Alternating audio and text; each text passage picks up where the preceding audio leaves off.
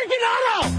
This is Brock and Salk. I don't read the internet, guys. Presented by Carter, Volkswagen, and Ballard. Take the bull by the hands. On Seattle Sports. Powered through the Alaska Airlines Studio. And Brooke Huard. And Brooke Huard. Now here are your hosts, Brock Huard and Mike Salk. Yeah, I've been talking all day about just how happy I am, how much I love it down here. Spring training, the best week of our year. I just love it. And over the last couple of years, I've started staying with my parents, who are down here this time of year, which is great. And I love being around my parents. But there are some downsides. And one of the biggest is that I don't get to be roomies with Shannon. Yeah. Is that why she's not made any baked goods? I would think, yeah. Is that a big part of it? I think Shannon used to enjoy her time with me and Kyle. And now, she's got Justin and more, and I'm not saying that's not fun, but I always got the sense that, Shannon and Kyle and Do you think she'll bake for Bob and Dave? She will, right? Yeah, she probably will. She usually does stuff like that. They usually take her out and get her. Maybe for Dave. Definitely for Lefko. Yeah. Yes, Lefko's so nice. Lefko could use it, yeah. Plus, he'll do a good taste test and give it a whole review, which is what you're looking for. I have no idea what he's talking about, but he will. Shannon, it was interesting yesterday. Nice to see Teoscar hit his home run, a bullet. Nice to see Ty France with a couple of hits. What does a healthy Ty France and a new Teoscar do for this lineup? Well, Teoscar's that threat that they've been looking for, and if they had any doubt and you come out of the offseason really wondering, well, is this really the guy? I think, there's a batter's eye that will have a word with you. I mean, that ball was absolutely Did you even crushed. track it? More and I lost it. I heard it, and then I'm like, where did that thing go? And it was over the fence. Yeah, it went out. I'm sure it did. I was watching the video, and I think I see the baseball bouncing around by a car. The only question is, did it actually clear the hitter's eye or not? Yeah. Or was it a little bit to the left? Regardless. Was there an exit velo on that? I think it was 111. 111. Yeah. Loud.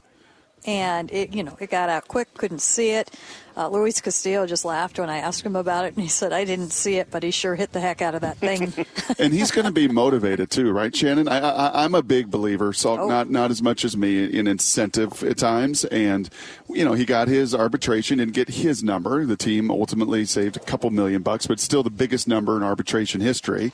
But he's a guy that is going to be highly motivated to put up the best numbers of his career in a contract year, is he not? Oh, because of a contract year, yeah. Yes. I don't think there's going to be any hard feelings.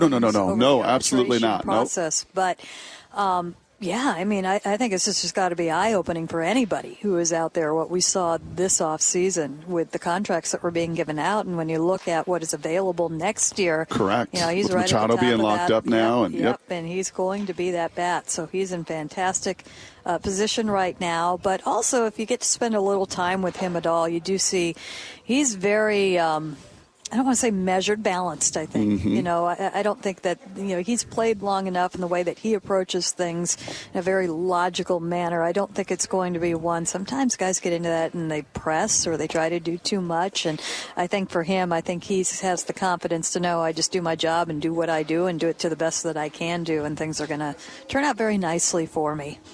Top 3 eyes in Mariners history. Seriously. Yeah, seriously. Before we do more baseball, I've got it. Oh, Salk's got it. I've already got it. I didn't ask you. I can't even think of one. A-Rod? I thought you would go like Cano. He had a great eye. He knew what was a strike, what was a ball. I mean, that guy, J.P. Crawford. Yeah, where did you think I was going with this, Shannon? Jeez. The conversations that I've been hearing out here, Brock. This is pretty easy. 3 most beautiful eyes we've seen in our time here with the Mariners. Yes. Number 1, Julio. What we just witnessed was out of control. Yep. Number 2, Franklin Gutierrez, obviously. Goody was right. He was number 1 until this morning. And number 3, and this is kind of a dark horse, you might not have thought about it, but Dustin Ackley. That would be probably your top. That would be your top 3 eyes. Yeah, good job. That we've seen. Yeah, no, I knew that one right away. I'm good. Boom. I got All that. right, yeah, thank you. No problem. Shannon, forgetting about the eyes for a moment and maybe getting into people who are actually good at baseball and all that. Please hit Brock more. He deserves it. What'd you think of Castillo yesterday, Luis Castillo? Any time that I see Luis Castillo, I just expect to see Luis Castillo. I think that's his thing. He's consistent out there. And the only question that I had last year is it appeared in the short amount of time that we had, he would have that hiccup from time and that's when he would get into trouble. I think that we'll see more of what we saw from him last year. I think you probably know that they've asked him to use his stuff a little bit differently, to use that slider a little bit more, and it's a pitch that he told me that, he has confidence in the pitch. He's had it for a couple of years now, the one that he throws, but the fact that they've shown confidence in it has helped him out quite a bit. And I love the trust that has been established with that coaching staff and with that analytics staff, with him from the get-go. I think that probably had something to do with him deciding to stay here longer. So I think where it's going to get interesting with him is down the road when it is time to make changes, because he has been so successful in what he has been doing. And you do have to evolve. You're starting to see hitters start to do things a little bit differently. It is going to evolve a little bit more. It is going to swing back towards them. And so I'm going to be curious to see how quick he is able to do that, because he is so rooted in what he is doing right now. Watching Bryce Miller in person yesterday, I felt a little Matt Brash-ish. Just the power, the 97. And when you watch Brash throw, unlike you watch Castillo for 2 innings, and it's 95 free and easy, right? He's kind of three-quarter, and it just doesn't look like he's even exerting that much. You watch Brash, to me yesterday, Bryce, you feel the force of them down the mound. I mean, it is... Golly, that ball is coming, and they're putting a lot of their body with speed and momentum, as Brash told us earlier this week, into it. He felt a little Brash-like to me in person. You see that comp? That's a good thing. Unfortunately, I was not able to see him in competition because we were talking to Castillo back here when he pitched. I hate that timing. But I have seen him in the bullpens a little bit, and what a great thing for the Mariners. What a great thing. If you don't have a spot for him this year in the rotation, you're going to find a spot for him in the pen, and he is going to impact you at some point until you do need him in that rotation. And you also see that and not just yesterday, but what you've seen when he's walking around. And Brash had this too. It's a little bit different because I still look at Matt Brash and he looks like the kid that's selling ice cream at the mall still. That's Matt Brash right there. You do see kind of a confidence. Bryce Miller's not intimidated by being here. No, and I think when 97, 98 comes out that way with a just tight slider, and you just know your stuff's pretty good. And if you're a young player here too, this would be, you set Julio up beautifully. Like, hey, what's it like in Seattle? This is home. But if you're a young player around here, Shannon, and this is what the skip said to us yesterday, hey, when I tell you guys in this room, it's going to take all of us. Last year we played 59 guys, right? And you may not be on the first 25-man ship, but we're going to need you at some point. If you're a young player here, I would think this organization, as much as any has shown, you've got the stuff, you've got the skills, you're going to get your opportunity at some point here. Yeah, which is funny because I think even 10 years ago, if you looked at it, because you go into spring training, there aren't really open positions. And if you're a young player, your head's probably down. But in this day and age, you do use the players a lot. Yep. You don't have players that play 162 games anymore. You have a shorter IL stint, so they do put players more on the IL. And I think those doors are open, to at least when you get up there and you get that opportunity to be seen and for you to see the big leagues and big league pitching or big league hitters. I think it's even more of a carrot now than it ever has been before, even if it doesn't appear that is available to them. Shannon, when I came to Seattle 15 years ago, I think Brock would tell you it was very cynical. It was very hard for me to believe much of anything that I heard, etc. Have I gone soft? Am I a sucker? Or is Jared Kelenic turned the corner and is going to have the greatest year of all time?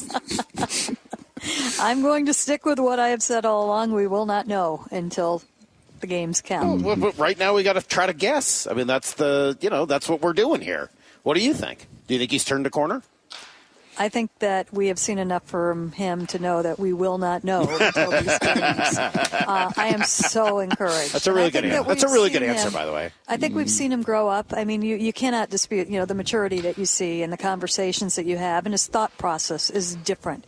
And that's from getting a couple more years, not just of experience in the game, but in life as well. So I think he's more focused than ever, and I love his focus, and I don't think he's just saying it because they're saying it to him, but the idea of I'm going to do anything I can to impact this team.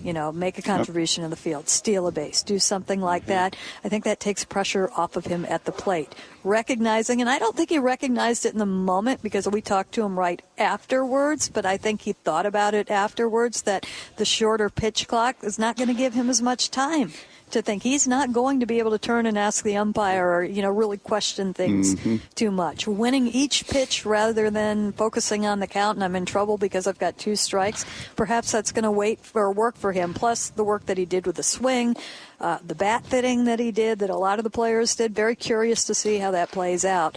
But we've said it all along. It's between the ears for him, and it's because he's a young player. He's a young player with a lot on him. Came up differently in the game, did not have the experience that most players have at his age, even did not play a lot of games.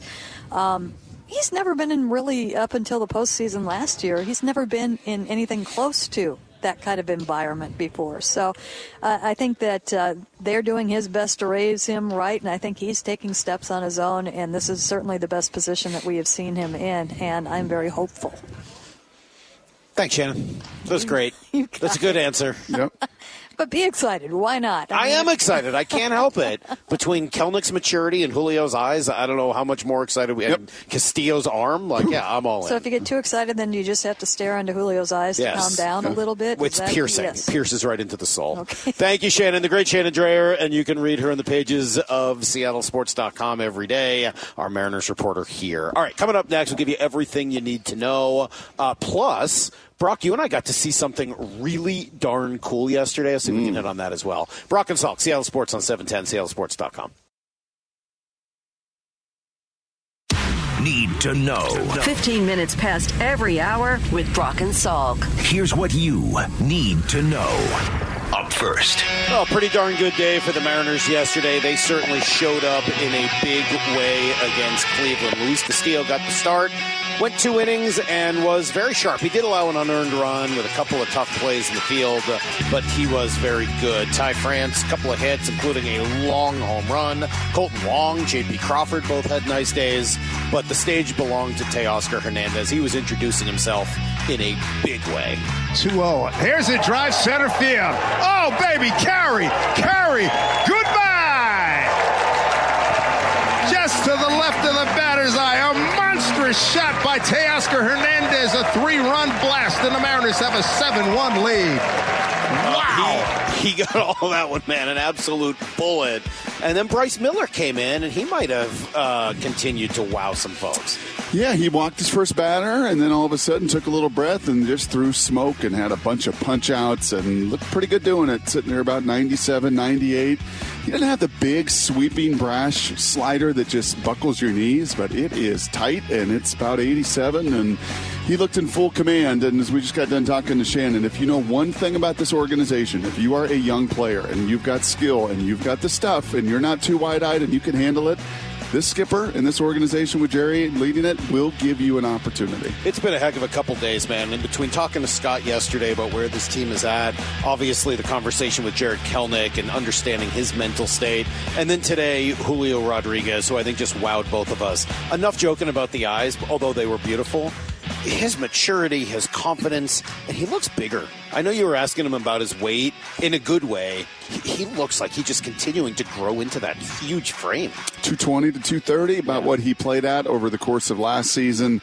Yeah, if anything, maybe that's where you'd like it to stay. I don't know how much bigger he can get. I don't want him to get too much bigger. No. 220 to 230, that's about what I'm going to weigh when we're out of Arizona here next week.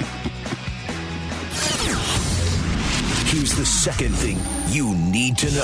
All right, Seahawks are getting closer to making some sort of a decision on Geno Smith, right? Franchise tag has to be decided on by Tuesday. It doesn't sound like that's something they're likely to use, but Pete and John both spoke yesterday, and John Schneider was, well, at the very least, as candid as he could be about where the negotiations are at right now. Mike, I would say it's always a process. Close, I would say positive. All these negotiations, some go a little bit faster than others. Usually when you're talking about larger numbers, they take a little bit more time. Obviously much more complex than different sports with guaranteed contracts. So there's a lot more that goes into these contracts. So, all right, maybe that's why it's taken time, and maybe they are making good progress. But I was talking to Brady Henderson yesterday for a while, and I think his belief, and he tweeted a little bit about it too, is that they're probably going to let him test the market. And they'd only be letting him test the market if they thought that he wouldn't be able to get $32+ million somewhere else. Yeah, man, we're about 5 days away from this game of chicken taking a significant step, because that's the deadline for the franchise tags. Oh, right now, I believe only one, Deron Payne there in Washington, was tagged yesterday. He's the first. Others will be between now and Monday night. Will Geno be one of those? At first, I thought yes, Salk. I think my initial thought was it gives you more leverage, more time, and you can kind of stall the game of chicken. But it's more leverage too, though. Yeah, it does. Because you don't want $32 million 1 year. Brock, they don't have enough salary cap to afford it, quite frankly. I mean, they've got like 14 after you pay your rookies. Then you're going to cut, two guys like Shelby Harris and Gabe Jackson. Okay, that still doesn't get you to $32 million. Nope. So if you were to franchise it, I don't think they can. Yep. I don't think they can franchise tag him. I think they either need to sign him on a deal that allows them to spread some of that money out, or they're going to have to let him walk, because I don't think they can afford to go down the road of franchise tag. Negotiations ongoing. Here's the third thing you need to know. 5-3 win for the Kraken yesterday over St. Louis. They needed that little bounce-back game. A couple of goals from Morgan Geekie. McCann with a goal. Lexiak had a goal. Tanev had a goal. But they're creeping up real close now to that trade deadline. They've yet to really do much of anything. They traded for a defenseman who's essentially been a non-factor. They haven't even used him since they acquired him. He's really just been there for depth. Frank Saravalli, who is one of the big names, he's sort of a Jeff Passan, Buster-only type and covering the NHL, says that the Kraken are going to be interesting, that they see value in both capitalizing on high prices, right? It's been a seller's market so far, but also they want to make the playoffs. So got names like Geekie, Soucy, etc. may be on their way out, even while you're trying to continue to build what you're doing right now. And while we are in our happy place, and Salk in the happiest of happies down here in Peoria, these Mariners were on the show last night, Sports Star of the Year. Julio Rodriguez, no surprise there, wins Sportsman of the Year, and Seattle Mariners win Team of the Year as they break that 20-plus year playoff drought. There you go. That is everything you need to know. We do that quarter past every hour. Sam Haggerty will be with us coming up here in about, 7 or 8 minutes. Before we do it, Brock and I got to see the trajectory yesterday. Justin came over. More, More popped in. Were you over? Yeah. Okay, good. I didn't see you over there. Awesome. So all four of us had an opportunity to see this thing. It's so cool. So we've been talking about this. This is this, super secret machine. It's a pitching machine that can mimic every player, every pitcher for the most part in the major leagues, as long as they have enough info on them.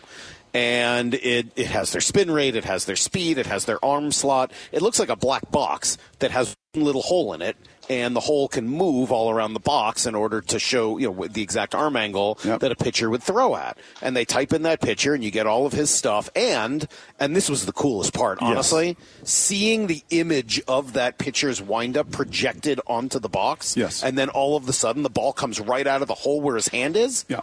Dude, it's unbelievable. Yeah, it's like AI. I mean, it is just... But better, because it's a real ball. Correct. Because then when it comes out, then it's real. And to watch Colton Wong, in particular, yesterday, face the guy. So the guy he faced yesterday has been more of a career minor leaguer, so they didn't have all the data, but they had enough to say, okay, he actually, metrics-wise, is very similar, delivery very similar to this player.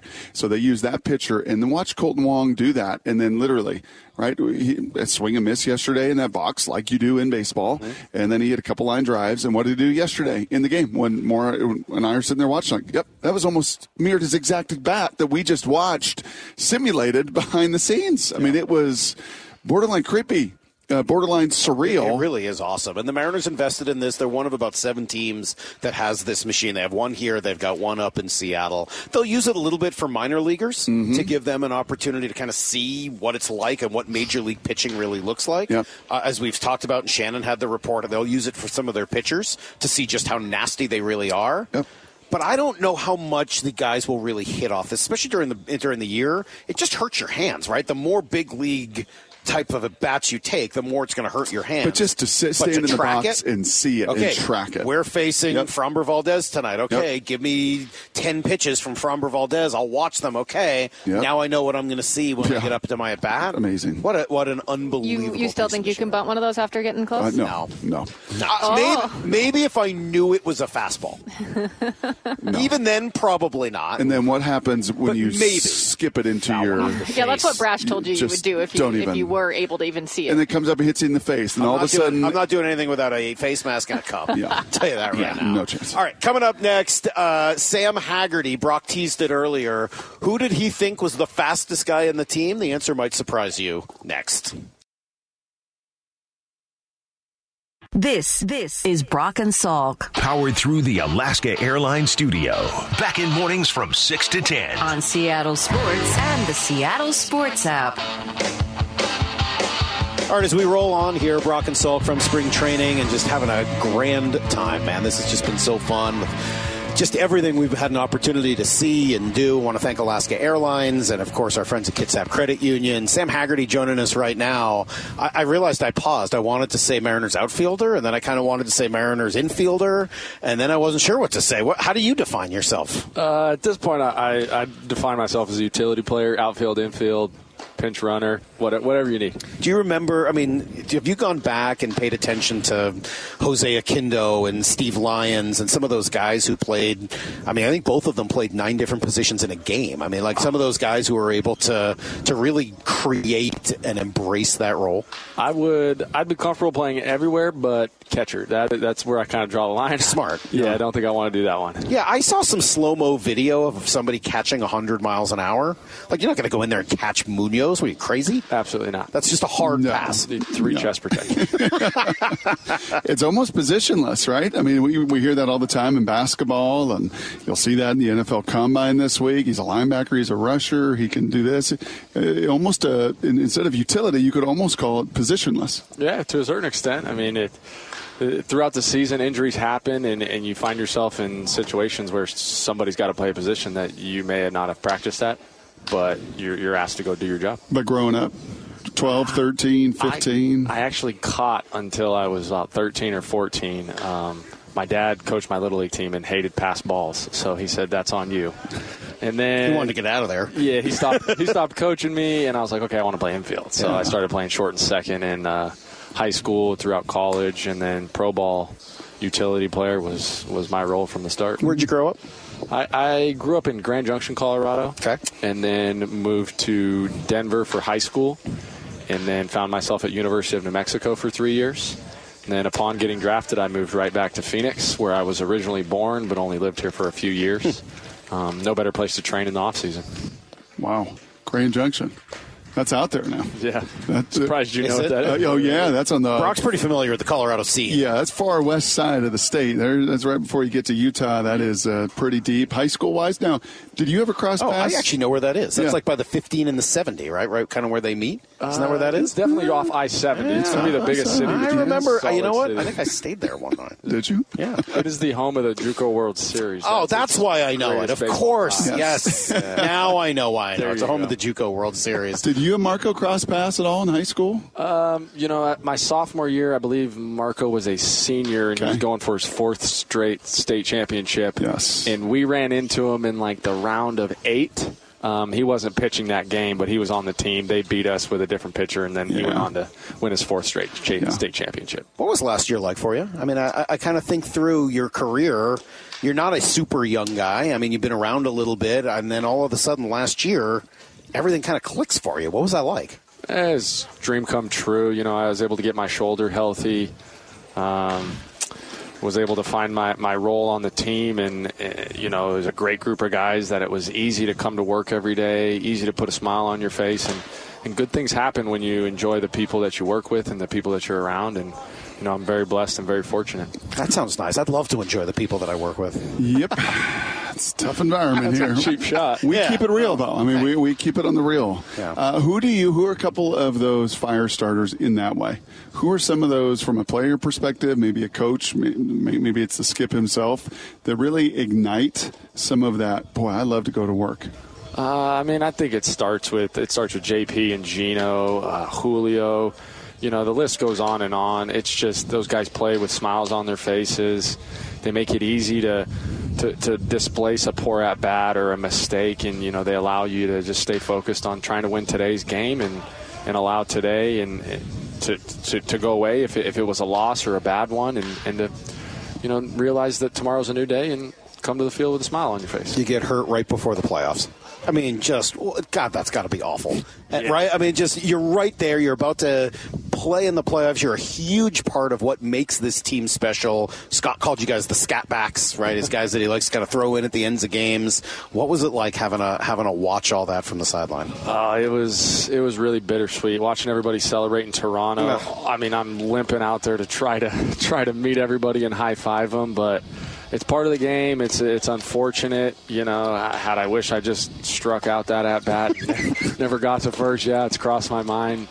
But you can't play scared. You can't play like you want to get somewhere. Each game's important, and that's the way we play. So we're going to continue to do that. What were the couple moments for you that when you're our age you'll never forget? From last season in particular, a moment in a bat, a hit, maybe it's something that stolen base doesn't come to our mind, but is certainly crystallized in your memory bank. A personal one was probably the series at the Angels where I was trying to steal second, and it was a ball in the dirt. Stassi threw it away. The next pitch, I stole third. Julio hits a line drive. We have the crazy rundown, and we were able to score a run. That's a personal one that I'll always remember, but Cal's home run and the whole experience of popping champagne in Seattle, and the fans never left the city.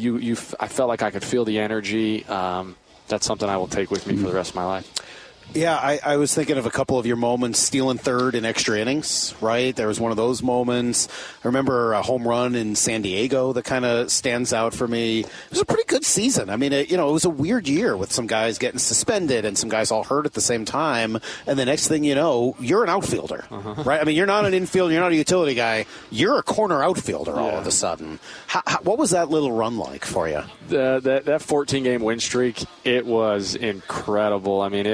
I think I had my inside the park home run in that little stretch, and that was a blast. And when you're winning baseball games like that at the major league level, there's nothing better. And it's so hard to win one game, let alone 14 in a row. So you kind of feel like it's a dream, and you're waiting to wake up for it, and you're waiting to lose at some point. But we rolled right into the All-Star break, and that was it. You embrace Swaggerty? Is that a nickname you've embraced? Did you push that out there yourself? No. How do we feel about Swaggerty? At this point, we're going to run with it. Fans seem to like it. It's on a headband, so it's pretty much set in stone at this point. And you've got some swag. I'm looking at you now. You've got a brightly colored headband on. What colors are those? That's I couldn't even tell you guys. Somebody bought it for me. I just put it on. Blue and hot pink, little orange. It looks like in there. Okay.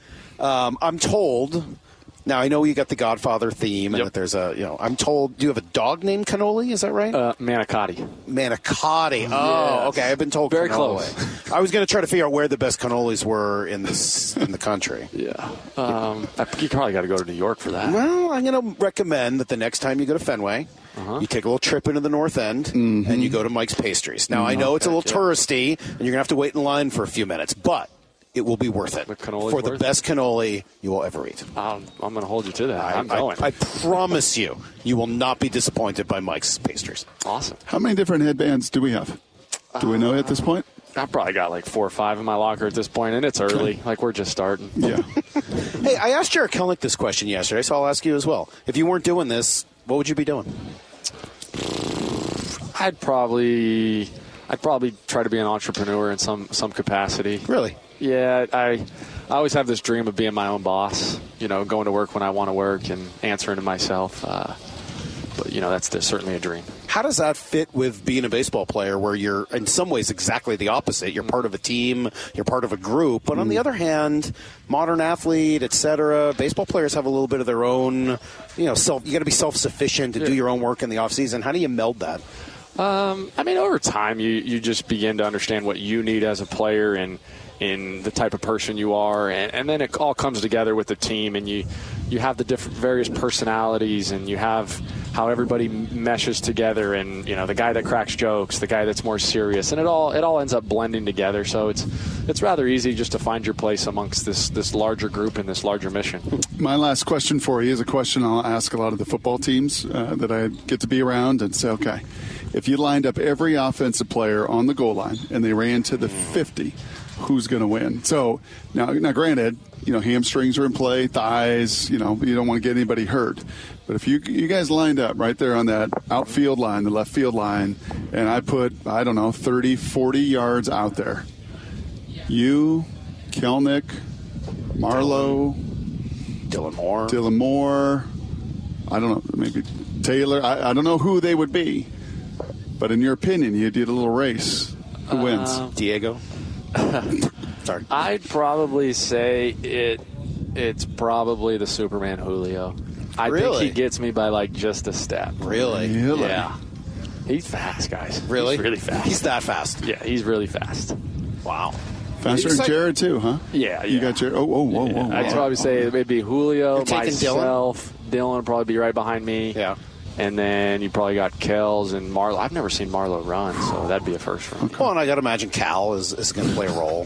He's pretty fast. Cal's just jogging. Hey, he's just jogging. He's like, yeah, guys, I'm good. He's hit another home run. I'm going to meet you up there. Are you excited about the little bit? I mean, bigger bases. It's not a huge difference, but it's what? 4 inches, something like that? Baseball's 4.5 inches. I mean, that's not nothing when you're trying to steal a bag, right? Absolutely. It should help. It should help a lot of guys want to steal bases and be successful in stealing bases, as well as with the disengagements, the pitch clock. I mean, we're going to see how the pitchers and catchers are going to adjust, but it'll be fun, and I'm excited. So it should add value to your game. I mean, that makes you a more valuable player, which is awesome for you and where your career is going. But take me through it. You're at first base. Mm-hmm. The pitcher throws over once. You dive back safely. Do you change your lead after that? Because now he's only got one more free one? Yeah, I don't want to give away all my stuff. All right, I'm sorry. Yeah, I don't want to take you through it. But does it change? Of course. Now you know it's a little different. Yeah, and you may not change your lead, but you may just be a slightly more risky with your first move. Mm-hmm. Like, if he flinches whatsoever, I'm taking off because I don't think he's coming over. And if he comes over a second time, now you know if he comes over a third time, you're on second base no matter what, right? You'd hope so. But unless you get picked off. Yeah, they can still pick again. Right. So there's that. But you can try to fake him into throwing over there a third time, and now all of a sudden you just are handed second base. Yeah, you're giving away the mind games. Exactly. This is awesome. That's what base running is, truly, is a mind game and a chess game between you, the pitcher, the catcher. It was pretty cool. Hey, thanks, man. Congratulations. Last year was a blast. It was so fun. The whole scat back thing and just what you guys brought to the team, especially late in games. It was so much fun to watch. So thank you. Thanks for sitting down with us. Good luck this year. Thank you for having me. That was Sam Haggerty. Really, Ken, I've really enjoyed talking to everybody here. Yeah. Now, we've chosen the people that we wanted to talk to. It's not like, they're just throwing anybody at us, but it's really been incredible. You think there's a bad interview on this team? I don't know if there is. Probably not. I mean, there's some guys that don't speak English, which I think would be a challenging interview for you and me, but my understanding is that most of those guys... Huh? Okay, speak for yourself. Excuse me. You speak the international language of love? Yes. That's nice. Crosses over any language barrier, for crying out loud. But there's a likability there are many. Definitely on the far edge of some of the training methodology and some stuff that if you just watched... It's a thinker. Yeah, and you just watched him on a street corner, right? Like, what is that guy doing over there? But it works for him. It gets his mechanics into place. But, yeah, from Swaggerty to Julio earlier this morning and everybody else, there is a high likability on this team. Yeah. Just a high likability If factor. you missed any of the Julio interview, you will hear it again. 9:30 this morning. We'll play it for you. He was... unique, man. He is a special, unique case, and he's a maturity beyond his years. I'll tell you what, Seattle. Yeah. Be real happy. There are very few that are built like him physically, and very few that are built like him mentally, and very few that have his star power. And he seems destined for this moment. Well, it is so freaking. Yeah, and a maturity to understand is, we've been listening to some of these clips during the break, and just a maturity to understand that, yeah, man, I got to surround myself with not just good people, but the people that got me here. Right, and you hear that a lot from many of these players, especially the non-American players, of the path and the journey. And, hey, this is what it's going to take, and this is what the dream is going to entail. And it is going to take a while, right, for you and I. And you even asked him, like, all of this thrown onto you. And he didn't diminish it, but I'm sure in his mind he went, Mike, this isn't everything thrown onto me. Like 13, this journey started for me. Yeah, he's been playing 14, 15, 16. I was, in facilities. I was training. I was growing. This has been my livelihood. I might be 22 on the birth certificate, but this has been my livelihood and my ticket and my vision and my dream for the last 10 years of my life. Yeah. And now it's coming to fruition. Well, pretty cool. And you'll hear that again, as I say, coming up here in 45 minutes. I want to thank Kitsap Credit Union and Alaska Airlines for getting us here to spring training to bring you all of these interviews and get to know all of the guys on this team. Yes, Julio in 45 minutes tomorrow. You should hear from Teoscar Hernandez and Jerry Dipoto, possibly either Logan Gilbert or Paul Sewald, the other on Friday. Wow. So, yeah, we are at Eugenio we'd still like to talk to, Cal Raleigh while we're down here. So we're really trying to give you a pretty good flavor of these 2023 Mariners. Shifting gears, and we'll come back and talk some more baseball as well. But, Pete and John speaking yesterday and speaking about, where they're at with the quarterback, we do have the sound of John Schneider saying that they are in negotiations. It does take a while, primarily here. Why don't you give that to me? I think it's cut 3 or 4, David. Mike, I would say it's always a process. Okay. Close, I would say positive. All these negotiations, some go a little bit faster than others. Usually when you're talking about larger numbers, they take a little bit more time. Obviously much more complex than different sports with guaranteed contracts. So there's a lot more that goes into these contracts. You read anything into that? They're talking, but we're talking as much to the rest of the market as we are to Geno Smith. And, you don't like to use that word collusion.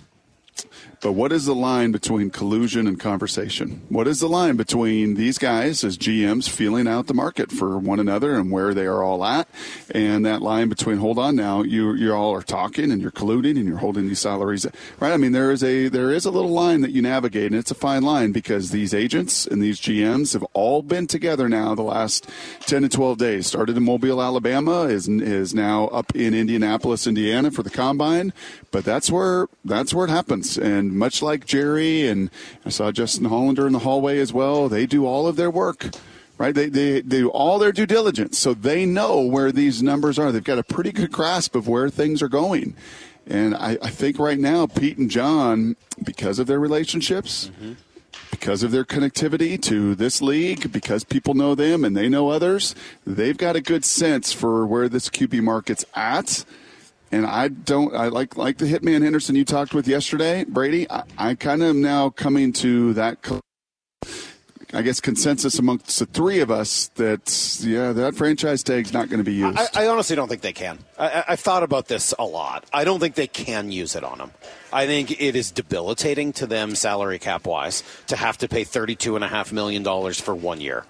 I think that... Now, you understand if they do that between now and Tuesday, that doesn't mean that's what... You can still get a deal done. And most of the time... You're handing him the leverage because he knows you can't afford him like that. Most of the time, the deals get done. Yeah, but you're handing him leverage. You're handing it to him. Oh, we're going to franchise tag. Cool. Like, okay. I'll just sit here and hang out because why don't you pay me more, pay me more. But you don't do that, and then he can say, cool, now you've just handed me to the whole market. Right. Well, so what they have to bet on is whether or not the market believes Geno Smith is worth more than that much, more than what they're willing to spend on him. And not obviously, but if we get to Tuesday and they don't franchise tag him, they have to believe that the leverage they give him by going to the market is lower than the leverage they would give him and you believe it is. by the franchise tag. And you believe it is. I didn't think it would be this way. Honestly, I mean, I was on the Geno's going to have a huge market bandwagon. There's, what did we say, 13, 15 teams that need a quarterback? But none of them seem to be interested in Geno Smith. And I'm not entirely sure why. However, I'll tell you what, that makes me a little nervous too. Why don't any of them want him? We're sitting here talking about, you got to have Geno back. You got to have Geno back. Look what he did last year. Top 5, Pro Bowl, this, that, and the other. And the rest of the league in a quarterback-needy, desperate league right now, at least according to reports. Now, it doesn't mean that there aren't teams secretly that are very interested. That's right. That's what my pushback to that's going to be. I understand. Maybe that's the case. But as of right now, nobody else seems to want him. Who is the league talking about right now? Who's talking about you, Richard? Who is the? We know Derek Carr. He's done a great job, and he had a 2-week head start getting released. About Derek Carr, but they're talking about Aaron Rodgers. Okay, they're talking about at least 4 quarterbacks in the first round of this draft. To Jimmy Garoppolo in Atlanta. They're talking about Jimmy Garoppolo, mostly because he's on that same list of beautiful eyes, but whatever. They're talking. There are other guys they're talking about. I've heard Daniel Jones's name bandied about a little bit. If the Seahawks franchise tagged him, would you trust that maybe they've heard enough to know that somebody would want him in a trade? That they're doing that knowing that they aren't giving up the leverage. I don't know, man. I think it would be a lot of leverage to give up. The fact that you literally right now couldn't afford him on a franchise tag. Couldn't afford him. Forgetting about affording him and going shopping, you literally, if he's on a franchise tag, can't afford him. You don't have enough money in your salary cap space to do so. And the Seahawks, for whatever reason, do not treat this the way other teams do. They don't like to push the problem down the line. They like to play it straight up. They are like Brock. They are not comfortable with mortgages. That's right. Don't like a lot of debt. They would prefer to not be in debt. Yep. They want to pay cash for everything. Like the guy I ran into at the stadium yesterday, super mad that there was a cash-free restaurant in there. Yeah. Didn't like that. Huh? What do you mean I got to use a credit card? I'm John Schneider. I want to pay cash. Right. John does. He does. That's how they like to do it. So, yeah, I think that's a lot of leverage to give up to Geno. I don't think you can franchise that. I think ultimately as well, they look at it and just common sense. Is Geno Smith a $32.5 million cap hit on your 200 and whatever it is? How could you possibly $32 million? Or is Geno Smith a $32.5 million? What you have to ask yourself is, if you do it, are you willing to stick with it? And they're not. They shouldn't be. It would be a bad decision to be willing to have him on your franchise tag. So for those reasons, I'm out. Like thank you, Mr. Wonderful. Well, I couldn't do it. Or Mr. Cuban. I appreciate that. I couldn't do it if I were the Seahawks, which means he's going to go test the market. And we'll see whether or not there are people slow playing this or whether John's got a good read on it, right? Oh, it's a great game of chicken. Isn't it? And it is just going to heat up. We're going to get our first little tell by Tuesday. That's the franchise tag deadline. And then a week later, the league year begins. And in between, there's all the conversations. And we will all get a better feel for where all of this market is going to go. And then how much are we going to continue to hear John and Pete say, ooh, this QB class. Ooh, we are connected. I want to come back to that sound. They did speak about the quarterback class that is available in the draft this year, and Mel Kiper Jr. has connected them to at least one of those guys. So what does it mean? We'll tell you next. Brock and Salk, Seattle Sports on 710, seattlesports.com.